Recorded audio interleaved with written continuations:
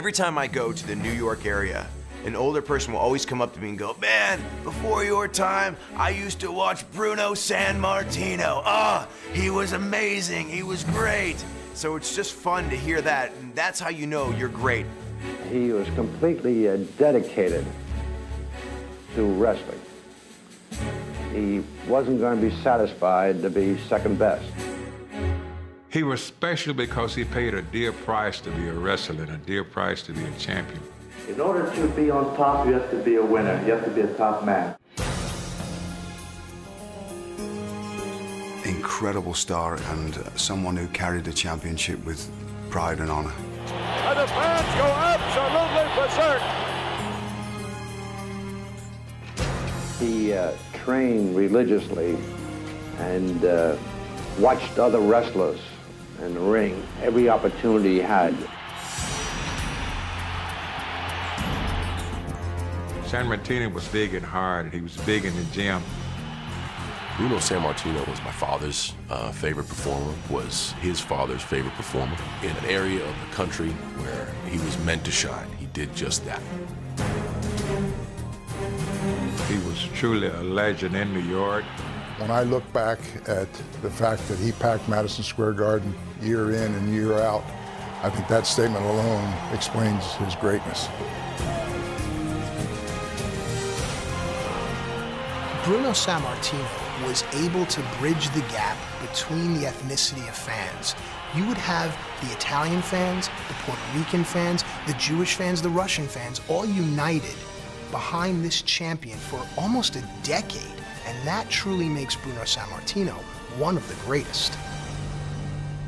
Initially, I was going to start off this show and discuss all things about the Superstar Shakeup, the analysis of the Raw rosters and the SmackDown rosters, but unfortunately, the wrestling world was met with news that is definitely sad, but at least in terms of wrestling deaths, it's not a tragedy. This is a man who lived his life to the fullest, an incredible story of this wrestler.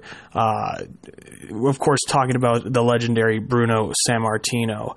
He passed away early Wednesday morning at the age of 82. Bruno Sammartino is the longest reigning WWE/WWF/WWF World Heavyweight Champion in the company's history. He had a long title reign. He had 2 title reigns total, amassing over 2,800 days for one of his title reigns, and the total of his title reigns lasting a little over 11 years, as Sammartino said, 2 months short of 12 years he held the title, 4,040 days, which is unheard of in this day and age. Obviously, we think of a long title run, we think of CM Punk's run with the 434 days holding the title. And boy, oh boy, Bruno Sammartino, a legend. Obviously, that word gets thrown around a lot, but he truly is a legend of the wrestling business. I've been listening to a bunch of different podcasts, reading all on Bruno Sammartino, and the story, as mentioned before, is just incredible of some of the stuff that he did. He was born in Italy, and he was never able to truly see his father when he was first starting out, because his father had went over to the United States for work. But of course, during that time, World War II was breaking out. And so he was not able to reconnect with his father until he went to the United States in 1950. He was 15 before he could finally reconnect with his father. And during that time, he survived the Nazis, them raging all over into Italy. He came into the country of the United States weighing only 84 pounds. It's just incredible. Just that the start of high school weighing only 84 pounds. He found a love for weightlifting when he went over to one of the local YMCAs. There's a different version of it down in the States. Name escapes me right now, but he went over to YMCA, saw a gym, got into weightlifting, and before you know it, by the end of high school, he ended up being 220 pounds of muscle. And when he first started wrestling, he got into the 270 pound range. So an incredible reach from 84 pounds at one point while he was trying to survive in Italy. He was on, they were saying he was days away from passing away at a very young age because he was so sickly. And now to this 270-pound behemoth of a man is just another one of those stories of Bruno that, you know, you always hear about, and you're just amazed about, just in terms of the character and just how much he was able to overcome, especially early on in his life. And one of the things that makes him interesting as well is when he first started out wrestling, the interesting thing was he actually started off with the WWF, but then he got banned, blackballed from the industry in the States because he was double booked for a booking, and he wasn't aware of the second booking. And at the time, the athletic commissions for wrestling were massive, huge conglomerates over the different wrestling companies. The commission in the Northeast, where the WWF was running, essentially said, because you skipped this booking, now you're blackballed from this industry, you're suspended, you're not going back into the ring. And they held such a power where word would spread to some of the different commissions across the states, across the different territories. So it essentially left Bruno without a spot to wrestle in. And so with it's seeming like he was going to leave his wrestling career early, he was recommended by Yukon Eric to head up north to Canada and wrestle for Frank Tunney in Toronto, where he was in charge of most of the Ontario territory, obviously Toronto being the centerfold there. And one of the things that made Bruno Sammartino stand out is, of course, his Italian background. And Toronto had a large Italian population where especially Tunney was promoting. So what they decided to do was they really wanted to help promote Sammartino. And so he got himself some promotions on some different newspapers, some different radio programs. He was on some special Italian television programs. And before you knew it, he got popular very quickly in Toronto. And in itself, it helped him become a special attraction. One of the things that made him really go over the top was one of the top stars for the Tunneys in terms of their promotion was they partnered him up with Whipper Billy Watson, a legendary Canadian wrestler. The thing about Billy Watson is, I remember my grandparents, specifically my grandmother, telling me when they would go out to different, like they were in Germany at one point in 1955, and sometimes the wrestlers would travel over there to help wrestle for the troops, and one of those wrestlers was Whipper Billy Watson, a huge star in the Canadian scene. And she remembered, you know, just how the magnitude of the star that Billy Watson was, especially for Canadians. And the true big break for Bruno Sammartino was when he won his first professional wrestling championship, winning the International Tag Team Championship as part of the NWA, I believe, with Whipper Billy Watson. And soon enough, it helped him grow into this big star. He's credited the Toronto territory a lot for helping him grow as a wrestler, being able to learn his craft, being able to really narrow down what he could be as a professional wrestler. And he got so big to the point where the New York territory, where he was initially blackballed from, came calling right back and said, hey, you know, we could really use you down here. Now, Sammartino has said before that he did not want to go back. He already had a good thing going in Toronto, being one of the top stars there, and obviously appealing to the Italian demographic in Toronto. Finally, after much convincing and, you know, removing the suspension from Bruno Sammartino and helping to rebuild his image and removing the blackball, he came back to the New York territory and was able to beat Nature Boy Buddy Rogers, the original Nature Boy, in 48 seconds to win the WWF World Heavyweight Championship on May 17th, 1963. And from there, it became the longest reigning WWF Championship reign. Obviously, you can include WWE and WWF. In terms of just the length of the reigns, it's absolutely incredible. He went from 1963 all the way to like 1971, I believe, which is incredible. It's unbelievable how long he was able to hold on to that title belt. And he's faced off against guys like Giant Baba, Killer Kowalski, Bill Watts, Gorilla Monsoon, Spiros Arion, Johnny Valentine, Waldo Von Erich. And that's just a short of it. There's a ton more competitors that he was able to face over the years, and he was able to change up his style and still be very much over, and was still being able to draw a big house for Vince McMahon Sr., who was running the WWF territory during that time. Now, obviously, we can go fully in depth into the title reign, but course, this is a 1-hour radio show, and there's a lot of great resources out there. Just kind of see how that whole first title reign came together. So won't go too much into detail on that. But the thing that really changed for Sammartino was when he finally lost the championship in January of 1971 when he lost to Ivan Koloff.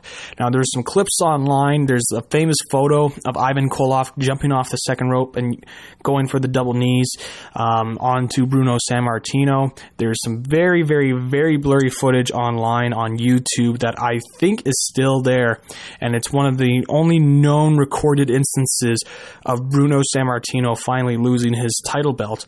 And really, Sammartino wanted to lose the belt for quite a while, going all the way back to, I believe he said, like 1969, 1968, because the schedule that he would run at was just so intensive. He would wrestle 6 times a week, and he would get Sundays off. But because of his loyalty as well to the Toronto territory, sometimes he would travel up to Toronto to wrestle. So some weeks he would wrestle all 7 days of the week. And this isn't the time of, the wrestling rings that we know of today. A lot of the rings that they used were boxing rings. So no give in the ring. It was essentially, like he said, landing on concrete, which is incredible. So he finally said, you know what, I can't carry the title belt much longer. I got to take a leave of absence. I got to get myself healed up.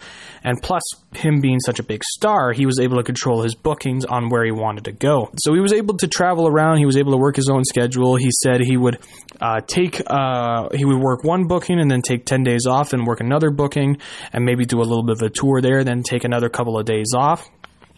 Finally, then, a couple years later, the WWF reached out to him again and said, hey, we want to put the title belt back on you, as the gate was starting to go down because obviously Bruno wasn't the champion anymore, and people weren't too interested in some of the champions that they were trying to go with. And so Sammartino initially agreed, thinking he was only going to hold on to the title belt for 1 year. That way they can help build up another guy so that when he would lose, he would be able to then move on with his life. But it ended up being the second World Heavyweight Championship reign, another lengthy reign, not as much as the first reign, but still quite a lengthy reign, going from 1973 all the way to 1977. And that second World Heavyweight Championship reign is also an interesting reign as well, because that was probably the reign where, even though Bruno wasn't really in his prime, he was starting to get into the twilight of his career. He was still having some very good matches. Obviously, we mentioned Spiros Arion before. He would wrestle Bruiser Brody, Baron Von Raschke, Freddie Blassie, Ivan Koloff again, Superstar Billy Graham, Don Leo Jonathan, Angelo Mosca, a whole bunch of different wrestlers. Some of the more famous ones was the match he had with Stan Hansen, where he suffered a legitimate neck fracture in his match against Stan Hansen. It helped build up heat for that one, for the eventual rematch at Shea Stadium. And what was special about that match as well, many people may remember the Muhammad Ali versus Antonio Inoki match. Well, this match, the Hansen versus Sammartino match, was put on the undercard when they were doing the closed circuit TV for the Inoki and Ali match. And Sammartino has come out and said that he was actually initially going to face Muhammad Ali, but Muhammad Ali asked for a ton of money, and a lot of the promoters around the States weren't willing to put in that money to go build this fight between Sammartino and Ali, because even though Sammartino, arguably one of the biggest territory draws in the history of wrestling, they were worried that he may not be as big of a draw as Muhammad Ali was in order to get a return on investment, as Ali was looking for $6 million. And this was back in 1977, 1976. So you can imagine what that would equate to now in terms of modern day finances and just how much money that is. So during that title reign, again, mentioned before, the run he had with the WWF World Heavyweight Championship, the match with Stan Hansen, which garnered him a bunch of Match of the Year reigns from multiple magazines.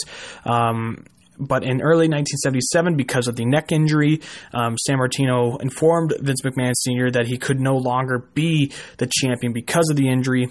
And so then later on, he was defeated by Superstar Billy Graham for the title, and that would lead for the next big babyface in the WWF WWF later on for Bob Backlund. And that, of course, would lead over to the transition from Iron Sheik to Hulk Hogan, and et cetera, to where we are today. And, of course, Sammartino had a later run as well. He would wrestle for the AWA for a little bit.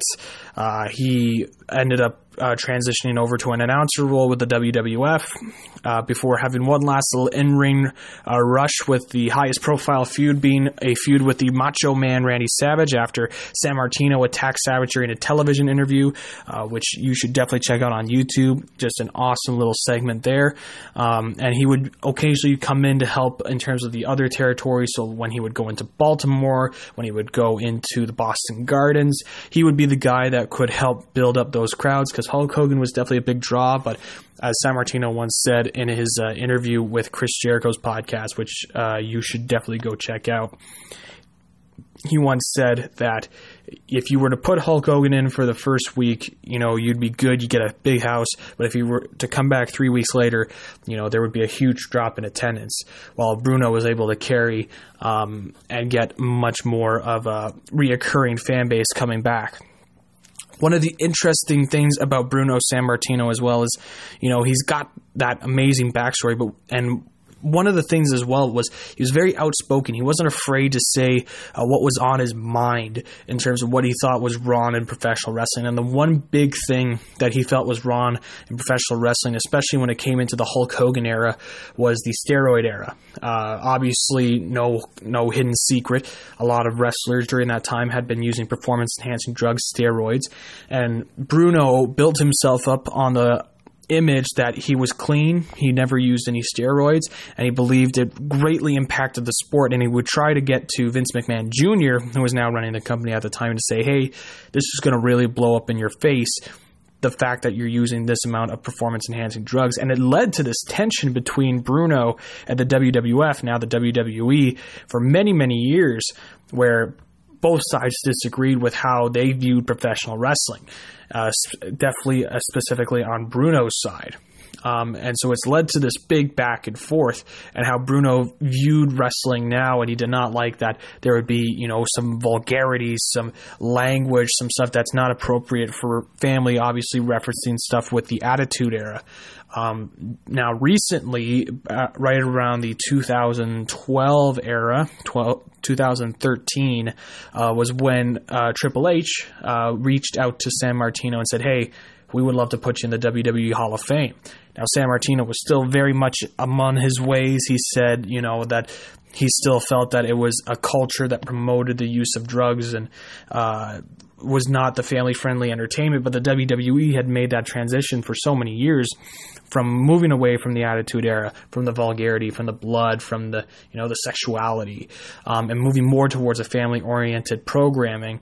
And Triple H was able to convince Bruno about as well the drug testing, the intense drug testing that the WWE implements now. You could argue whether that, is it really that implemented because of the part-time superstars that can get past some of these drug laws. You can make an argument for that, but Bruno respected that at least there was something being done, and he also respected some of the stuff that Vince did in terms of the ring, as mentioned before.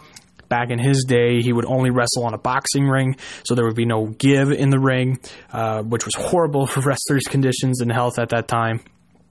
And so eventually, Sammartino was able to stand down. He said he liked where the company was going. He made a deal with Triple H, and he ended up being finally in the WWE Hall of Fame and recognized for how key he is to the WWE and its rise. So again, Bruno Sammartino, an absolute legend in the business. Again, we mentioned that the word legend can be thrown around quite a bit, but he truly was a legend, not only in terms of his backstory, just being able to get out of war-torn Italy and coming into the States only weighing 84 pounds, and then being able to gain mass, get himself into wrestling. One of the things as well, he set the world record at one point for powerlifting in terms of a bench press, which is incredible. He was able to bench press 535 pounds, which was the world record at the time. So he was, on another level. style in terms of being not only as a wrestler, but also as a powerlifter. And obviously, one of the things that they'll mention as well with Bruno Sammartino was his ability to sell out Madison Square Garden. Madison Square Garden, is super expensive to get tickets. If any fan that's gone to New York knows how expensive it is to get tickets for Madison Square Garden. They're uber expensive. And even, back then for the 1960s and 70s, it was still expensive to go to MSG. And it's been disputed on whether, he had the most, I believe he has the most MSG sellouts. It's just a number that was put in. Whether he actually had, the number being thrown around was around 188 sellouts, which is incredible in terms of Madison Square Garden. Now, whether that's the actual number, I don't think people will really know, but he is definitely credited with being one of MSG's greatest performers, one of the greatest selling acts of Madison Square Garden history. And a lot of people obviously remember him for what he did and what he contributed to the wrestling business, a guy who was able to stand true to his beliefs. But the one thing I think that will stick with Bruno Sammartino is his integrity and the respect that he gave to you as a person. You always hear the stories about how Bruno would talk to you with respect, treat you with respect. He would, engage in conversation with you. He would give you the respect and integrity that he felt you deserved, while also maintaining an honesty as well, by the way the current wrestling standards were going. So a true legend of the business, Bruno Sammartino, passing away at the age of 82. There's not going to be another one like Bruno Sammartino. We're certainly never going to see a title run like he had ever again. And a true wrestling legend. And it's sad to see that he's passed away, but 82 years old, you hear a lot about wrestling tragedies of wrestlers dying young.